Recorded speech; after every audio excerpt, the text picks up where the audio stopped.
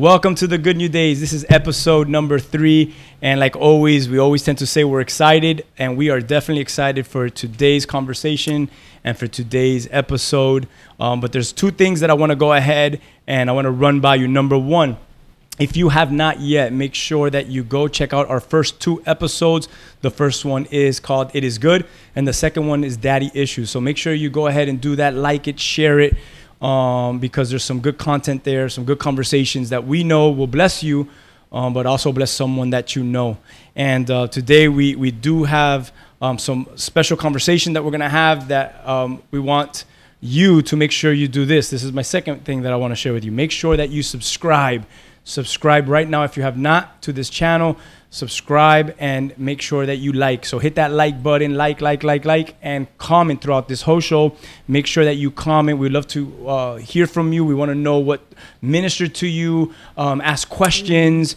Go ahead and do whatever you have to do on this comment section. Go ahead and do that and share with everyone that you know, because we know that today is going to be special. So can't wait. I'm excited. So I just want to go ahead and welcome Wanda, who is with us. Thank you. And Wanda is coming from us all the way from Puerto Rico, yes, which makes it much more special. Yes. Yeah, from Puerto Rico to Miami.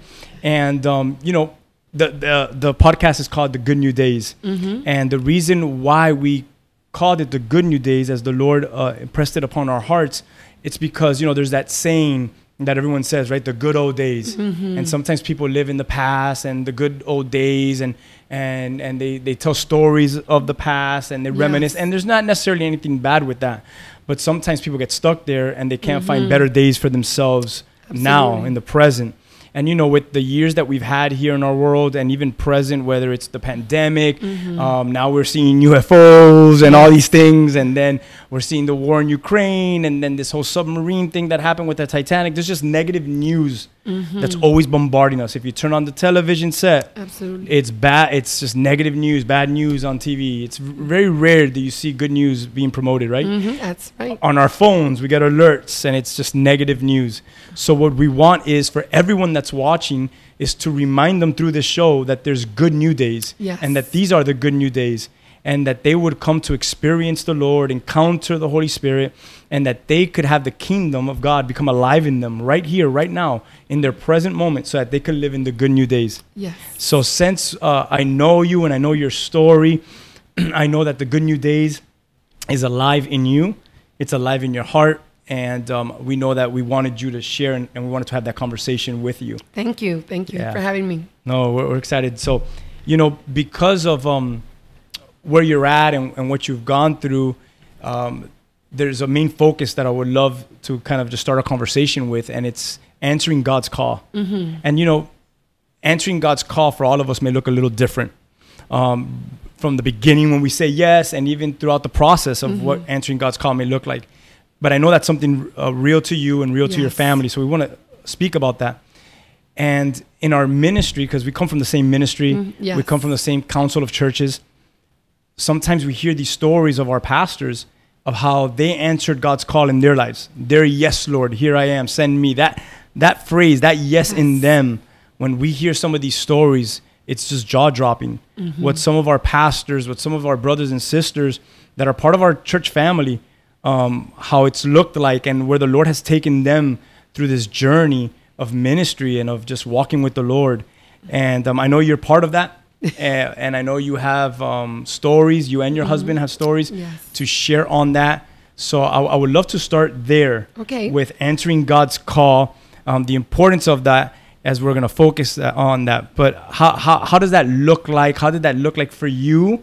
How does that look like for your family? Share a little bit about what that yes, Lord, looks like for you. Wow. So when I was about 14 years old, I went on my first mission trip to Dominican Republic and Haiti. I had just been saved for about 2 years, and I was brought up in New York with a very, a good life. And I remember going to Haiti and just being impacted by the needs. And I came back home and I remember telling my dad, I want to just be a missionary.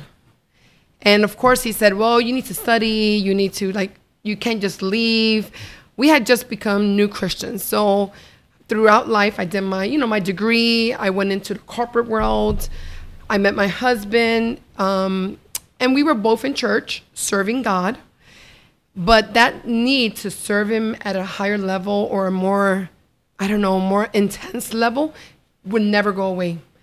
And so once I was in the corporate world, I was really doing well. I was working at an electronic company, making 6 digits at 30 years old. Wow. In Puerto Rico, which was a big deal, and working for corporate offices in the States. And my husband worked in a pharmaceutical company, also making lots of money. So between him and I, we were like super well off. But we just felt that need to just give our lives to the Lord in a different way. Serving God, like you said, could be different for different people. Yeah. But we just felt that we had to give out everything to the Lord. And so we battled with it for a few years, and nothing made us happy. We just felt like this is not what God has for us. And that about, maybe after working in the corporate world at my early 30s, I said, Lord, here I am. You want to send somebody? Here I am. Yes, send me. Yeah. And that's how it started. We had done everything in church, so it wasn't like we weren't serving. We were serving at church. Yeah, you guys were active. We were active. We were leaders. We were. Now, your church, where was it? It was in Puerto Rico. It was in Puerto Rico. In Puerto Rico? In Manatí. Oh. So, and Manatí is our first church ever planted. How many years ago? This year I believe it would be 45. 45 years ago, our council started. Correct. At Manatí, Puerto Rico. So you guys were involved in the mother church. I went in the mother church. Yeah. We got there 34 years ago to the mother church. And our pastor was the founding pastor of our council, Pastor David. Yeah. So we were under his, leadership. Wow. And we would hear his stories about how he gave up everything he had, his business or his job, his career, to go serve the Lord in Puerto Rico on the mission fields. And I had just come back from like a mission trip, and I just like, wow, I want to serve the Lord. I want to serve the Lord. I want to give him everything I have all my life. And so we continued working at church and doing everything we could. So we were super active. It wasn't like we weren't doing anything, but we just couldn't get enough. Like we just couldn't get enough. Yeah. Enough of serving God, and we were making good money. We had everything we needed, and we wanted more than what we needed. Everything we wanted. We can get anything we wanted, but it just didn't make us satisfied. Yeah. And so we just had that hunger to serve the Lord in a different way. So you were in your 30s when that happened? Yes, in my 30s. We had been married already for about 10 years. We got married young, and we were serving the Lord. My husband and I met as youth leaders at a church. He had a calling in his life. I had a calling in my life. We knew we both had a calling. So single people, start youth groups up in your church. Yes. You never know, you might find your absolutely. It's the best place to fish for a husband. Yeah. So that's where we started, and we met each other serving. We met serving, and we knew God had a calling in our life. And so we just didn't know how that looked and how, But I remember telling the Lord, I just kept hearing his calling constantly. Like, give your life to me, give your life to me, give your life to me. And I remember telling the Lord, here I am, here I am. I didn't know what that meant, but I knew he was calling me. And so I said, Lord, send me. And I remember one of the things that my husband and I, maybe it's been unique to us, is that we didn't tell the Lord, send me there or send me here. Some people have a place to go. Yeah. Some people have like a dream, a vision, or desire, a passion. I want to go to China. I want to go to Africa. Yeah. We actually, in our pursuit of the calling in our life, we told the Lord, that verse, Psalm 2:8, that says, ask of me, and I will give you the nations as your inheritance. Yeah, that's good. I will give you the ends of the earth as your possession. So we felt that we asked the Lord for the nations. We said, don't send me one place. Send me to the end of the earth. We want that to be a possession. So your husband was in the same place, obviously, when you were getting stirred of, I know God's calling me. And it's interesting how you're describing that, because you were already serving and you were involved, and you were there serving even with Pastor David in the church. But God was calling you guys to a greater, I think the word that I'm that I'm thinking of is like is there a greater sacrifice in you? Absolutely. Yes. Is there a greater sacrifice? And to be willing, you and your husband, to say there's a greater sacrifice. Yes. Not just to go to the place or the destination of our liking, but Lord, there's a greater sacrifice in us. There's a yes, Lord, to wherever it is that you may send. Amen. And the children of God, the scripture says, are as we're led by the Spirit, Yes. I think that's a very powerful thing. And not everyone understands that. Not everyone gets that. I feel like sometimes we live I love seminaries and I'm cool with seminaries, and I think people need to go to seminary. Absolutely. If that's where they feel like, they need to go and learn and get educated and all that stuff. But I feel like sometimes we could come out of seminary and we go and we have this mindset of, our heart, it started as our heart wanted to serve the Lord. Yes. And that's why I got into seminary, because I wanted to study the Word of God and I wanted to learn the Word of God and all the theology and all the stuff that comes with it. And it's good. And it's good. But sometimes I could see how, but then it's about filling up applications to get a job at a church. And it's so important for those that feel called, whether they're in seminary, in the mission field, whatever it is, that they really just hear from the Holy Spirit. Yes. And what does that look like to say, here I am, Lord. I'm willing to go wherever it is that you take me.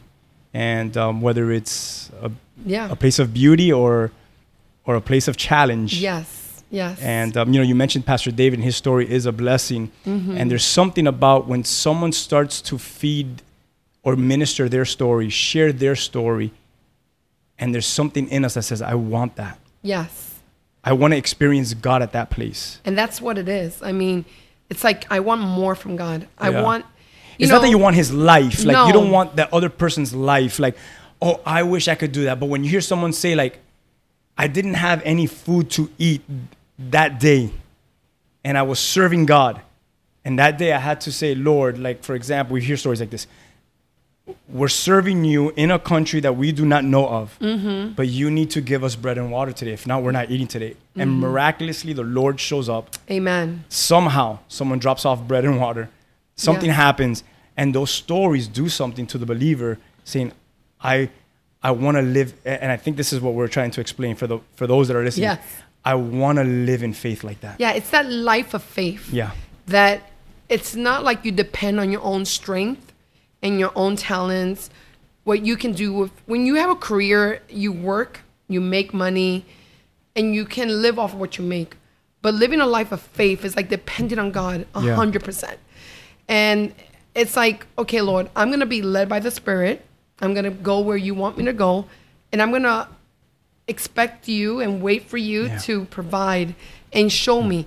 And so it's like a different type of experience that I'm sure that, I mean, I'm not saying that everyone should leave their job, because I know God calls people to do different things, but we felt that burning desire to just see God in a different way, to give our life completely to Him. Yeah. And it wasn't always easy, though. No. Rigo, it wasn't always easy. I mean, even for Edgar and me, we got to the same point, but different avenues. Okay.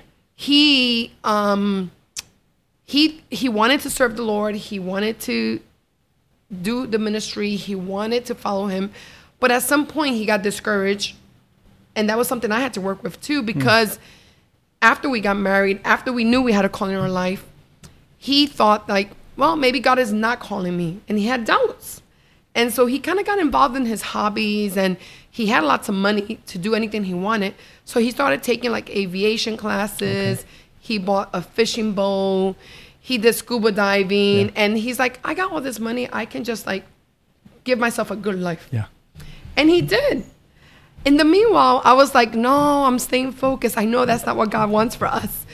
But even in the process, we found ourselves that it was two different ways. He had to kind of like experience it all to kind of say, you know what? I did everything, and I still know that God's calling me. And me, on the other hand, I was like, Lord, I know you're calling me. I know you're calling me. I know you're calling me. And I kind of had to wait it out for him to kind of refine his calling. So we actually spent about 5 years where we didn't see eye to eye, even after we got married. Wow. After we had been already it wasn't automatic. It wasn't automatic. So, you know, I want that to kind of also be seen that it's not as easy as, oh, the Lord called us and we said yes, amen, and we went into ministry. Right. No, we kind of had to battle also through some marriage issues. We had to kind of battle through it and just kind of make sure that he found his calling for himself and I found my calling. Yeah, it's good. You know, so I'm thinking about the disciples. They walk with Jesus. They've done miracles with Jesus. Yes. From raising a dead man, from feeding thousands of people with just a small amount of fish and loaves seeing of the bread. miracles. I mean, signs, wonders, and miracles. And then Jesus dies, on the cross, but on his resurrection, he comes back to visit. Mm-hmm. And he finds his disciples back on their boats, and they're fishing again. Yes. They picked up their trade, and they're trying to figure out, like, okay, our Messiah's gone, our master's gone, our teacher's gone. Yes. So I guess I got to go back to work. And they picked up their trade. And Jesus says, what are y'all doing? Yes. What are you guys doing? You know? And that story is a great story, how he was showing them, I've already provided for you. And he already had fish cooking for them at the shore. And it was a moment for them to realize, like, no, I gotta go back to this. I gotta give my great sacrifice and my yes to the Lord, and whatever it is, live by faith. Amen. And trust that he's going to watch us through this. And thank God for that, because here we are today because of the sacrifice of those men, and look how God is still, the ministry of the Lord is still moving forward. So since you and Edgar, you battled for those 5 years, and then you finally came to that place where both of you said, Lord, we want to be used. We want to say yes to the calling. Yes. Walk us through, like, how that looked like. Where'd it go from there? Where'd you guys start? Where did the Lord send you? Because you didn't have a destination. Nope. I mean, in your sight, God did. Of course. So what was that? Like, talk to me first off, like, about that journey. Okay. And then we could talk about some stories, like some highs. Yes. And some, if you want to call them lows. Maybe they're not lows, but they're learning, their failures, so that we could grow and mature in, or failures. Amen. But we could discuss some of that. All right. Well, once we both got to the point where we knew that we were ready and we were both at the same page, we're like, okay, we're ready to give it all up for the Lord. Yeah. Like, we were willing to sell our house, sell our boats, sell our good luxury cars, give out our jobs. I think Edgar was the first one he was the first one that he said, okay, you know what? I've been waiting 5 years. I kind of got discouraged. I thought that God didn't have a calling. He actually was on a fishing trip. His boat capsized, miles out in the ocean. And there, actually, the Lord told him, I didn't make you a fisherman to fish fishes, but to fish men. Wow. And that was actually one of his turning points. And he's like, okay, Lord, yes, amen. I'm going to go serve you. So that's actually when God saved him from that place 22 years ago, from that accident. Wow. That's how he came to the Lord and said, okay, I'm ready to serve you. And so he actually went to his job and resigned. Like, immediately, he just resigned. And I said to him, are you crazy? Because although I knew, but I'm more of a planner. So I wanted to plan out how we were going to go into ministry. I can see that. Yeah. And he was like, the Lord called me. I know this is him. He went to his job. He put a resignation on Monday. The next day, he's at church, and he says to the pastors, I'm here, ready to serve. What do you need me to do? Amazing. That's what he did, literally. Yeah. So it took me a few more years for me to kind of really, so he started working at church in Puerto Rico, Manatí, for a few years, 2 or 3 years, while I was still in the corporate world. And I was kind of making sure, okay, are we ready to really do this? But anyway, when I said yes, we already had Genesis, who's our oldest daughter. Oh. She was a year old at that point. And another side story is I couldn't have children for 12 years. And then God blesses me with Genesis. And people would say to me, now that you can give your daughter anything she wants. You have money. Raise your daughter. You can raise your daughter. Yes. I mean, for 12 years, you prayed for this miracle. God blessed you. And now you're going to give up your career to take her where? To give her what? And they all had very valid points. Yeah. And logically thinking, yes, I think that's what I should have done, logically speaking. But Edgar and I decided that if God gave us that blessing, after so many years, he did that miracle, we couldn't use that blessing has an excuse. So we said, no, Lord, we're going to put her on the altar. And I remember those were the words. And our pastor told us, if you're going to do this, you got to put her on the altar. And so when we finally said yes to the Lord, it wasn't just Edgar and me anymore. That was Edgar, me, and Genesis, who was a year old. And we said, yes, Lord, we're going to do this. We're not going to use this as an excuse. We're going to move forward. And so at that point, I went and resigned. I remember my manager telling me, are you crazy? Yeah. He goes, Wanda, people are like dying to have the job that you have. You have such a prestigious, high-ranking job within this company. At your age, I mean, you're just starting. You're at the peak of your career. I think at that point I was 32 years old. And he's like, what are you doing? He's like, rethink this. And I'm like, no, this is what we're doing. So I resigned.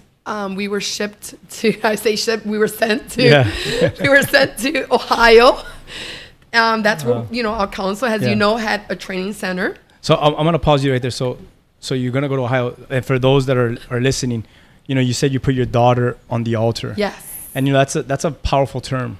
Yes. And someone may be watching this like, what is that? Yes. What kind of satanic cultish thing is putting a child on an altar? Yes. And we want them to know that what that means for a believer is it's not that they literally put a child to the altar. Absolutely. But they've surrendered their daughter to the Lord as well, saying, Lord, I know that 12 years barren. Yes. I know that you gave us this child. Yes. But now we're going to say, Lord, yes, we're going to answer the call upon our lives. And our daughter's coming with us because she's yours. Absolutely. We dedicate her back to you. Absolutely. We surrender her back to you. So it's your will in her life as well. We're going to exit what may seem a life of logic, a life of comfort, making money. And there's nothing wrong with that. Nothing wrong. But we know that you're calling us right now to something that may look different than our friends, our family, our coworkers, my boss may not understand it. But I know that, Lord, you understand it. Yes. The spirit in me is saying do it. And that's very powerful, for people to see that, because I feel like sometimes we're scared. We fear. We do. Like we say, like, if I take this step of faith, like what happens to my family? I've been there. Yes. Like what happens to my family? And we'll never know. Yes. And the only way you'll know is if you place yourself on the altar, your kids on the altar, if you really just sacrifice and say, Lord, I'm going to take a step of faith. I'm going to do what is, to the world's eyes, the world standard, it's unreasonable. It's just doesn't make any sense at all. And I'm going to go for it. And I'm going to trust that on the other side of my faith, there's a God that provides. Amen. Amen. And I think it's that calling that we're here on this earth, that what you're describing, you and your family. You're here on this earth. You're living on this earth. But there's something inside of you that has come to realize that though I'm here, I'm not from here. Yes. There's a higher purpose. My citizenship is for the kingdom of heaven. Amen.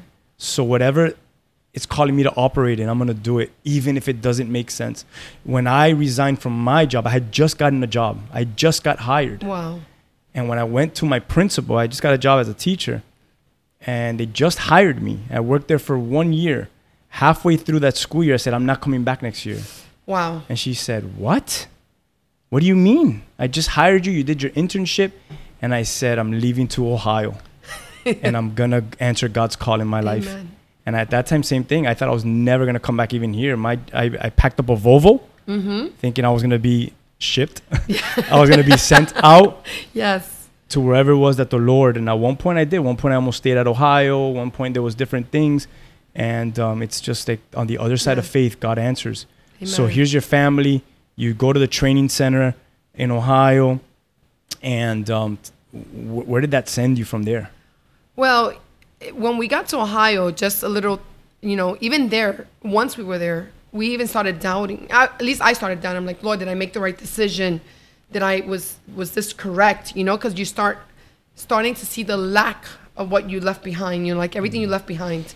And I remember something that's important in this, because I think that although I took the step of faith, I think I still wasn't completely convinced that God was going to help us get through this.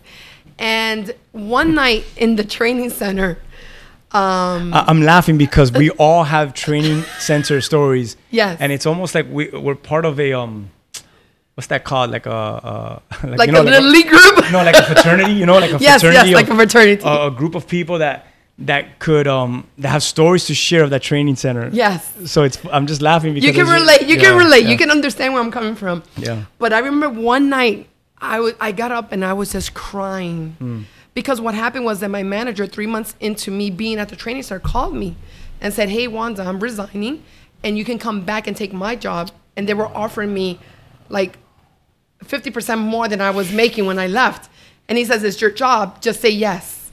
So I had to make a decision. And at that point, I had to say to the Lord, yes, again, in a different way. And so here I am in Ohio, and I get this offer and to go back and at a higher position.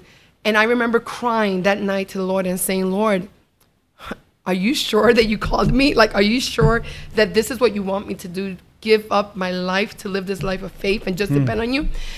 And Rigo, the most powerful thing happened to me. In the middle of that prayer, crying, I was weeping in the middle of the living room there in the training center.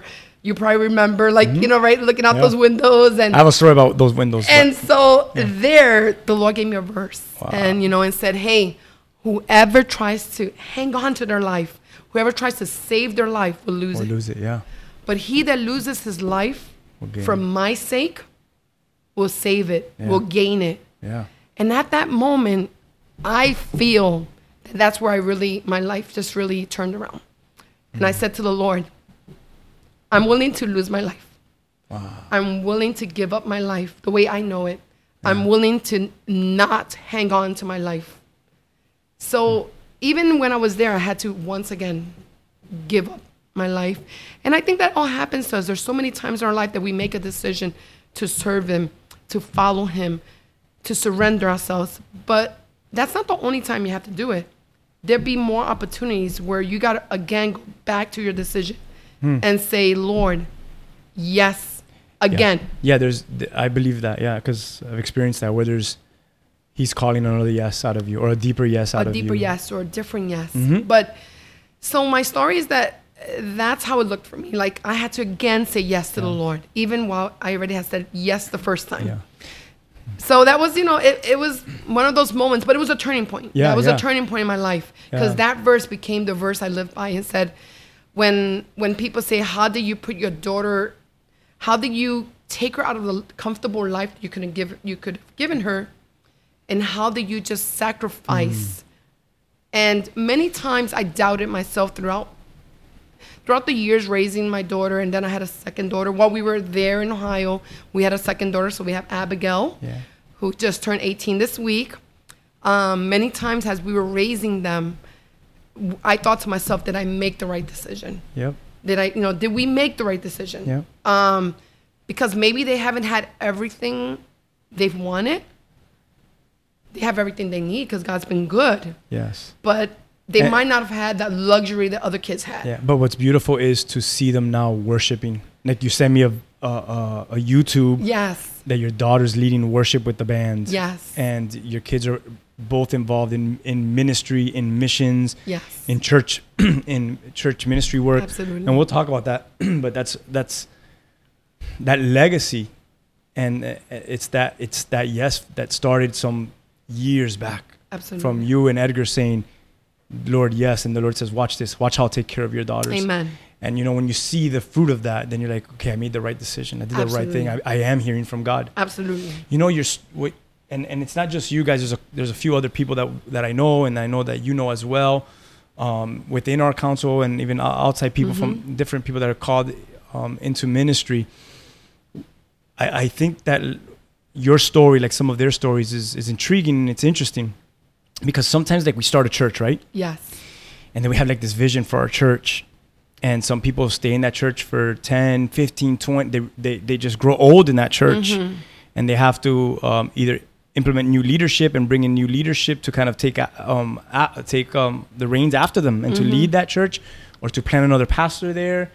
or sometimes when they die, it's sad when we see that church dies as well with them. Yes. But what is interesting about your story and your heart and Edgar's and what God's called you guys to, and you could correct me if I'm wrong, or you could maybe explain a little bit better, but I've seen this in others as well. It's that you didn't go just to start a church and stay at that church. Mm-mm.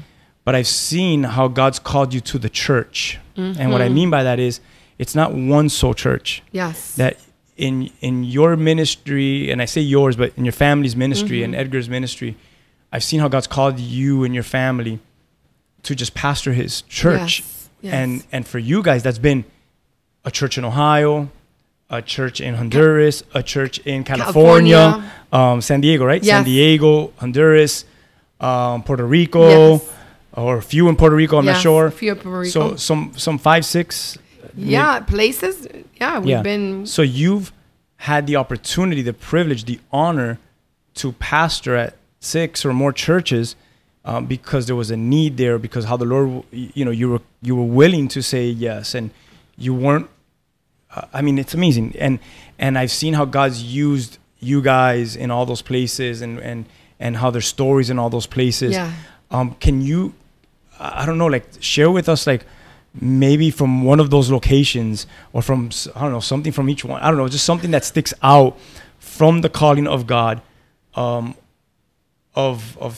maybe some difficulties, of some, hey, this is what the calling of God looks like at times, and then we could also have to talk about, like, and this is also what the calling of God looks like. Yes. Because there is a bitterness of it, and there's sweet. Like in our church recently, we had like a passing of someone that we loved. Mm-hmm. And in our church, that was hard, and that was bitter, and we loved that person. Mm-hmm. And when someone leaves, we love that person, and we love that family, or we love those people, or whatever it is. And there's bitter moments, there's hard moments, there's difficult moments in the calling of God. Yes. But then there's also these joys. Yeah, absolutely. And there's also these benefits and these rewards. Absolutely, yes. That you're like, okay, thank God for these things. And so it's not like, as in the calling, we can't stay negative and always just talk about, oh, look how hard it's been, because there's so much good. So much that good. outweighs the things, and it's not bad, but that outweighs the difficulties. Mm-hmm. And so let's start with that. It's like when I tell my kid, you want good news first or the bad news? They always say the bad news. So what's the bad news of the calling of God? Give us some bad news. But we know it's difficulties. Give us, like, this is what the calling of God looks like. It's not always cookie cutter, beautiful. Hey, this is, sometimes it looks like this. Yeah, well, I think you expressed it correctly. And like, for us, at least for us, ministry has been different. Yeah. I think, like you said, many come into the ministry, they start a church, they expand, they grow. Some of them, many pastors live there forever and they pass it on to somebody else. In our case, I don't know if it's because the prayer that we prayed, like I mentioned, we never told the Lord, send us to one place. We said, Lord, we will go where the need is. We're willing to go anywhere. Send us anywhere you need us. And I think that's just something God put in our hearts, to be flexible, to do whatever he needed us to do. Unfortunately, it's not unfortunate. It's just the way God, he takes our words seriously, and he uses it for his advantage and for the advantage of the kingdom. But what that meant for us was that he took us to Ohio, and then we pastored there for a few years, and we're like, okay, that was great, because you got settled. I'm liking it. I like it. It feels comfortable. I want to talk to you about something. And although Edgar would say differently because he didn't speak English, that's true. And so he had to learn English to be able to pastor the church. And there's no Puerto Rican food. And there's no Puerto Rican food. We're the only Latinos in that in that town. But from there, God calls us to San Diego, and we're like, yeah, San Diego is a big city. Everyone loves San Diego. Yeah. So we're pretty excited about going to San Diego. And God, how that verse that says that he seduces us to the wilderness. He speaks softly to our ears and seduces us. So what he did was he seduced us to San Diego, because it was like, okay, Latinos is a big city. We're leaving a small town behind. We're going to be able to plant this church, open it up, grow it. We're going to live in San Diego. And we get there and we find all the challenges that comes with opening a church. And second of all, we ran into the dark parts of San Diego. unfortunately, the people we met, the people that got saved, that we started a church with, one of our first member who got saved, her husband, her estranged husband, kidnapped her and murdered her. Wow. And that was a very difficult situation for us, where we're starting a church and the first lady we meet who gets saved Gets murdered. And what that does is our church became a different church. What happened was we became the chaplains of the San Diego Police Department. Wow. We became the chaplains of Crime Stoppers.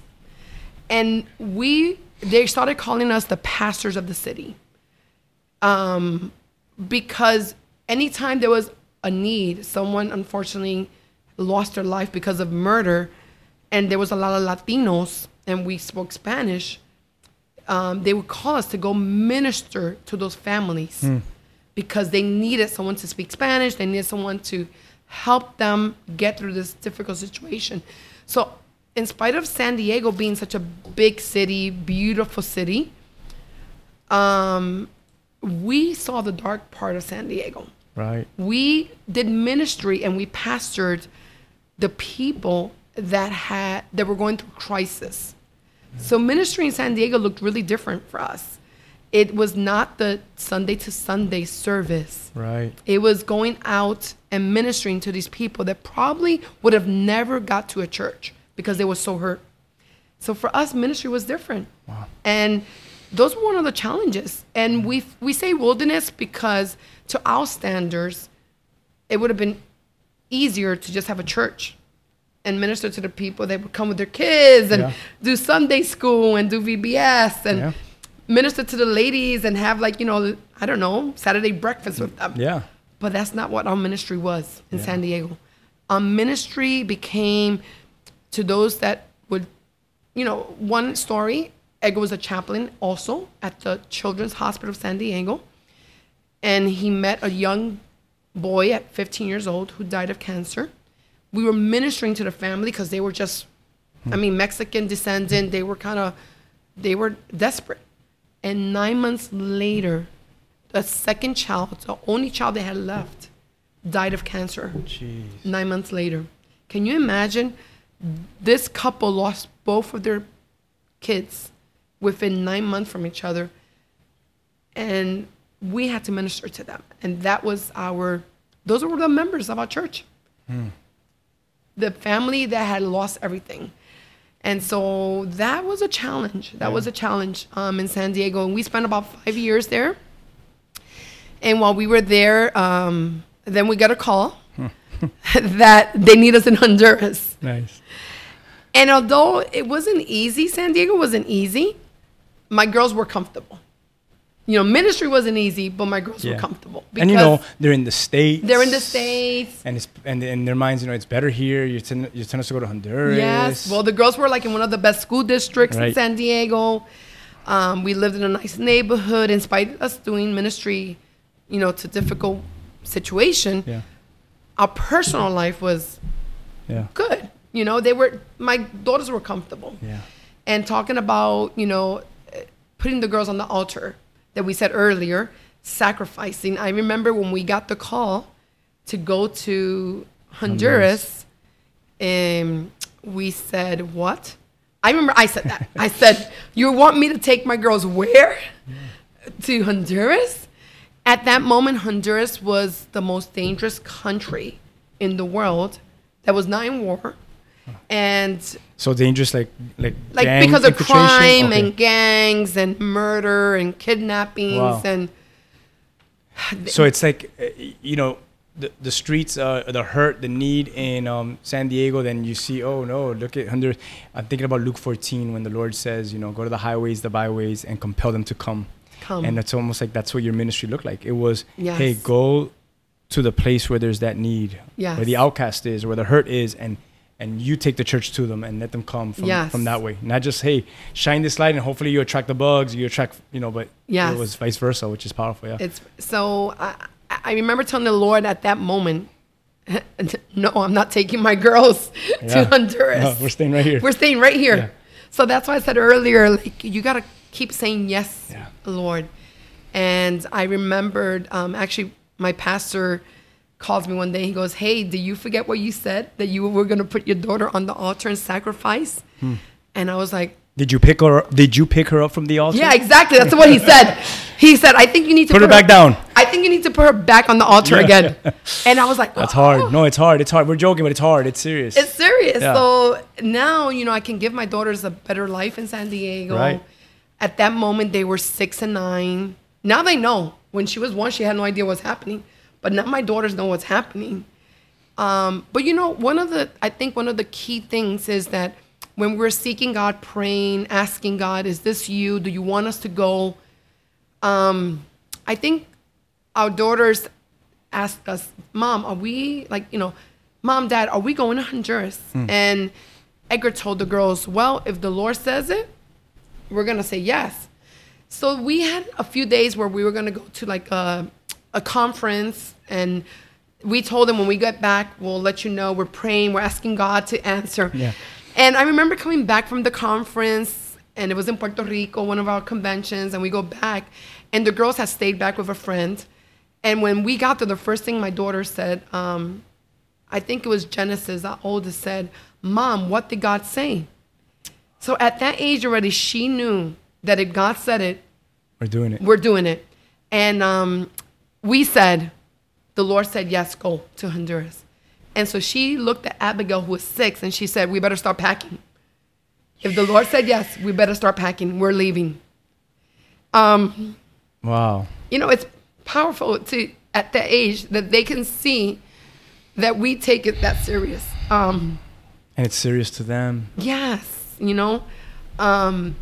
and I think that's important because we need to show our kids, we need to show the next generation what it is to sacrifice for the Lord, what it is to say yes to the Lord, what it is to follow Him with all your heart, your soul, your passion, your strength, no matter the sacrifices that it takes, Yeah.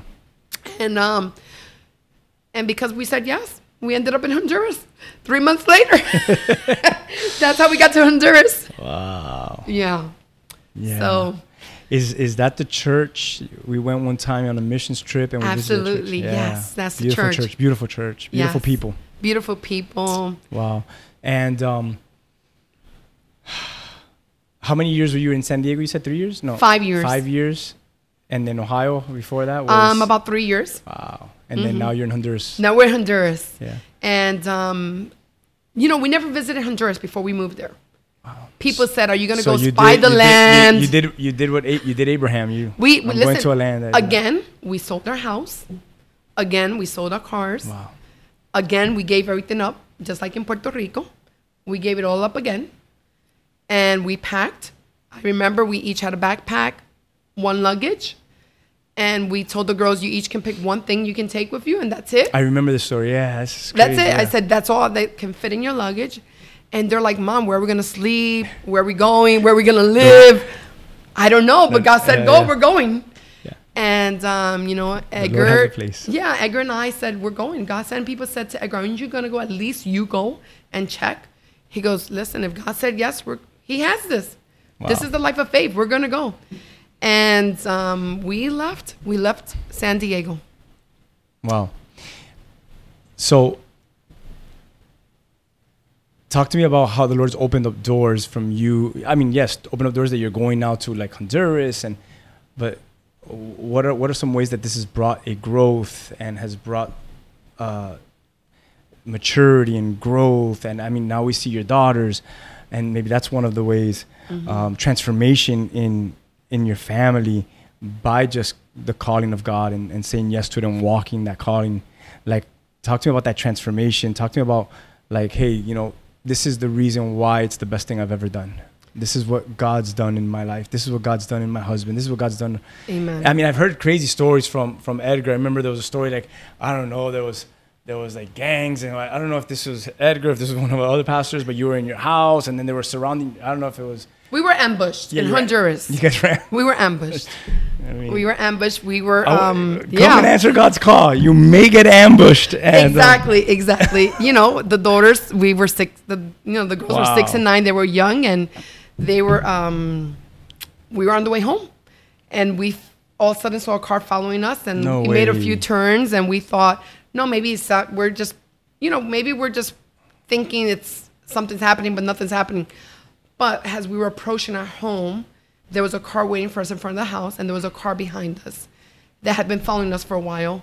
And so Edgar had to kind of get, thank goodness for his driving skills and God's protection overall. I remember him telling the girls, duck. They threw themselves on the floor, and we just kind of made it through and survived and broke loose from the ambush. Why would they want to ambush you guys? We had just gotten to Honduras about a month before, and it seemed like... Were you a threat to like their... I think they just thought we were Americans. Maybe we have money. We had just purchased a car. In Honduras, in Central America, pretty much these gangs, they kind of kidnap people and they ask for ransom money. We've heard stories of other pastors whose kids got kidnapped and then they went and asked for money, missionary kids also. So it was a real danger. It was a real danger. The 5 years we lived in Honduras, that was one occasion. A second occasion, the family behind us, of the house behind us, there was 3 daughters. They were raped, and the brother was murdered, and his body was thrown on the church property. And we woke up to that news, and I remember my daughters being kind of the same age as the girls that were raped behind the house. It's such a sad story, but I remember that day. And these are the people that you have to lead and pastor, and these are the people we love, and we want to serve. And wow, man. But sad. I remember telling that day I said to the Lord, that's it. I'm giving up. I'm leaving. I remember telling Edgar, you can stay. You can finish up whatever you need to finish up, but I'm leaving. I'm taking my girls and I'm leaving. And in that time of just prayer with the Lord and saying to God, I've served you. I've said yes. I've answered I've given up my life to serve you. How is it that we're now in this danger?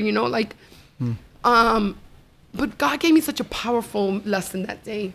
And I remember him saying, if you're in my perfect will, you're in the safest place you can be. Right.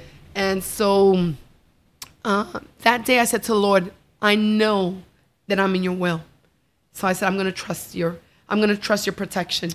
And I must say, nothing has happened. Nothing happened to us. And we survived. Continued, yeah. Yes, we continue serving the Lord with joy. Yeah. And I think what's happened is that our daughters, to answer your question, have lived this life of challenges, but a blessing with us. Yeah. They have lived it with us. And they've experienced, we know God's real. Exactly. They haven't just been taught, hey, this is what our parents have taught us, this is what the church has taught us, but this is what our experiences have shown us and taught us. Correct. Which is something totally different. Absolutely. And you asked the question about how the transformation, and to answer the question, today I can go back and say, thank you, Lord, that we did say yes to you. Yeah.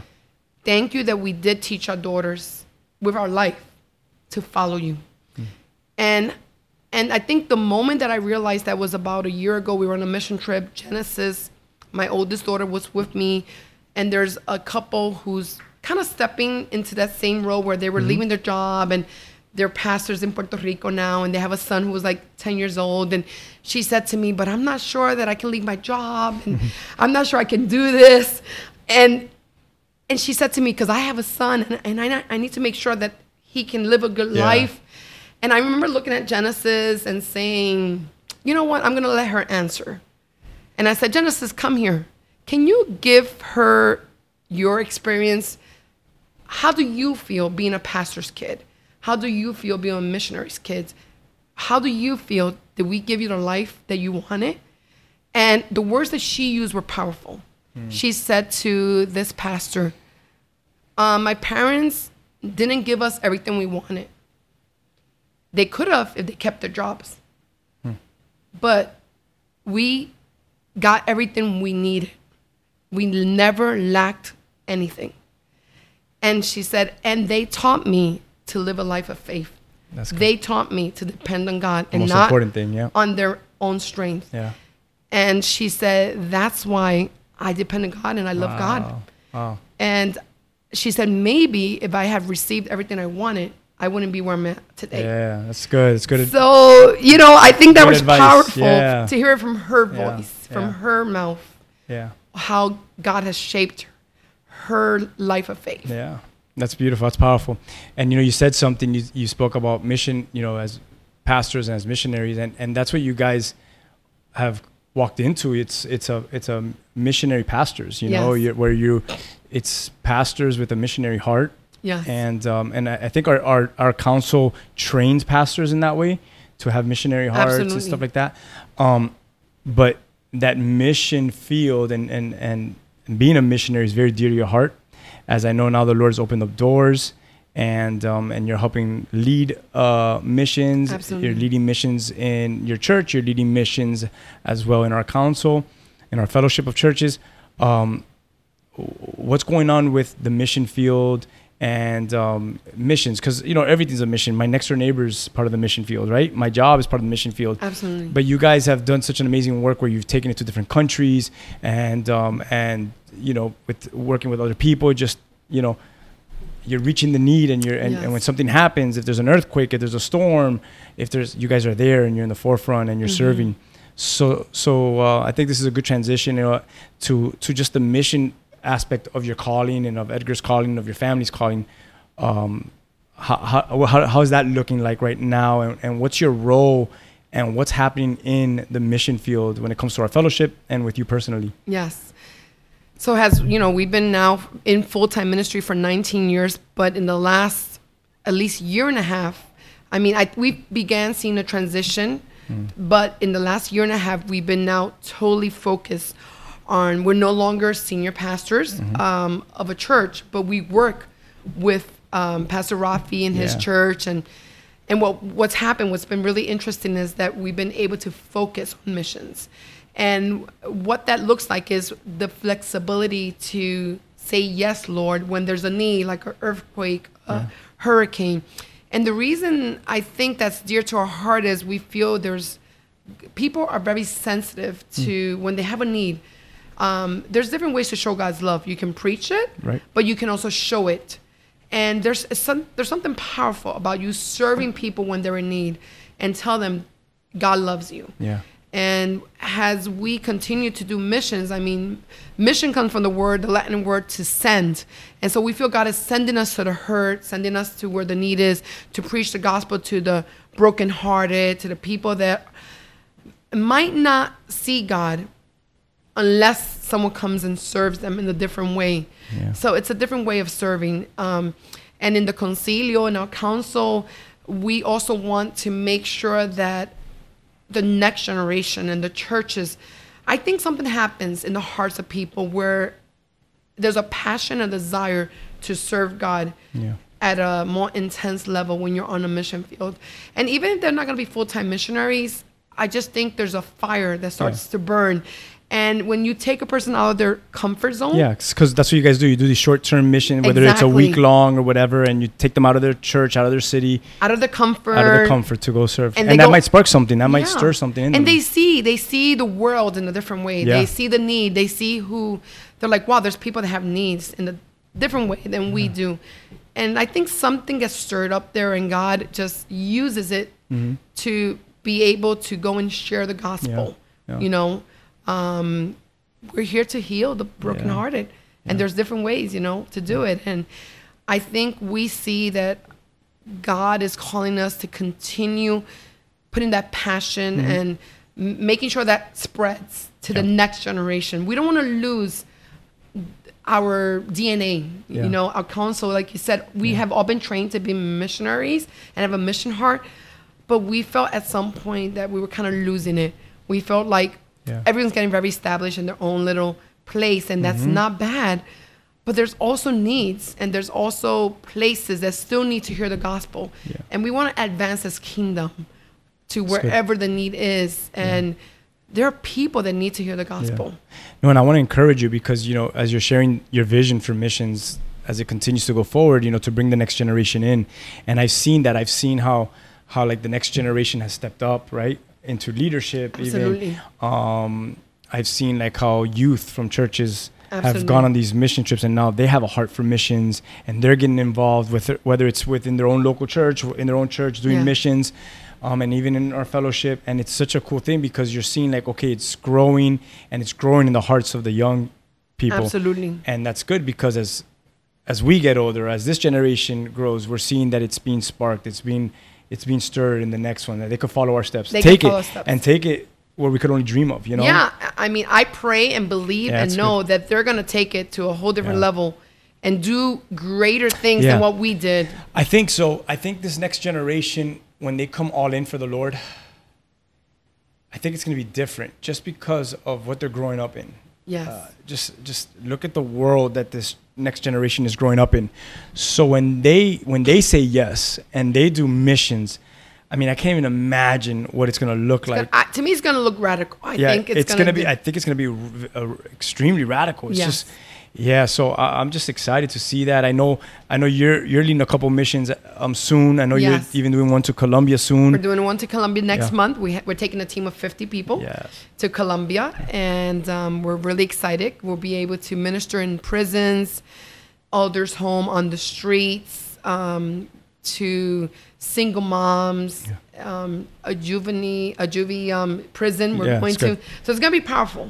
So share with whoever's watching, like, you know, who you guys are. I know it's not just you; it's a team that is part of this. But obviously, we're talking about Hands of God. Yes, absolutely. And we'll put in the bottom of this the link where maybe someone feels like, I want to give to missions, I want to be part of what you guys are doing. So just share pretty much like like something quick, like of what you guys are doing in missions right now, as you guys are going into Colombia, and just ways that someone could help. Absolutely. Maybe it's by giving. Mm-hmm. Obviously, how they could pray for you guys. And then we'll go ahead in the bottom and we'll share the link, share with them how they could give, share with them how they could get involved. Maybe there's an Instagram page or whatever it is. And in the bottom, in our description, we'll go ahead and we'll put all those links. Absolutely. Yeah, well, Hands of God Missions, it's led by a group of us. And it's, some of us are pastors, Pastor Leo, Pastor Rigo, myself, Jeanette, and, Natasha. And it's just a team of us that we kind of see where the need is. We pray and ask God to lead us. But when we go to these places, we go with resources and we go with the team of the church that wants to help. And we go and just serve the country. We serve our sister churches or where there's a need. And what's great about it is that not only we do it internationally, but we also do it right here in Miami. There's also ways to get involved when we do outreaches. We do outreaches in Homestead. We do outreaches at the church. And anyone can come. You don't have to be from the church. You just can come and serve with us. And I think it's a way also to kind of feel useful and feel like you're doing something that has a higher calling than yourself. And the way you can also donate financially to Hands of God Missions. We have a Facebook page, an Instagram page. And like right now we're needing some resources to finish buying medication. Okay. And we're going to be going and serving those people in need that have little access to medicine and medical resources. We're going to go into the prisons. We'll be in a prison that's like the highest, I think it's the highest level of prison in Colombia. Wow.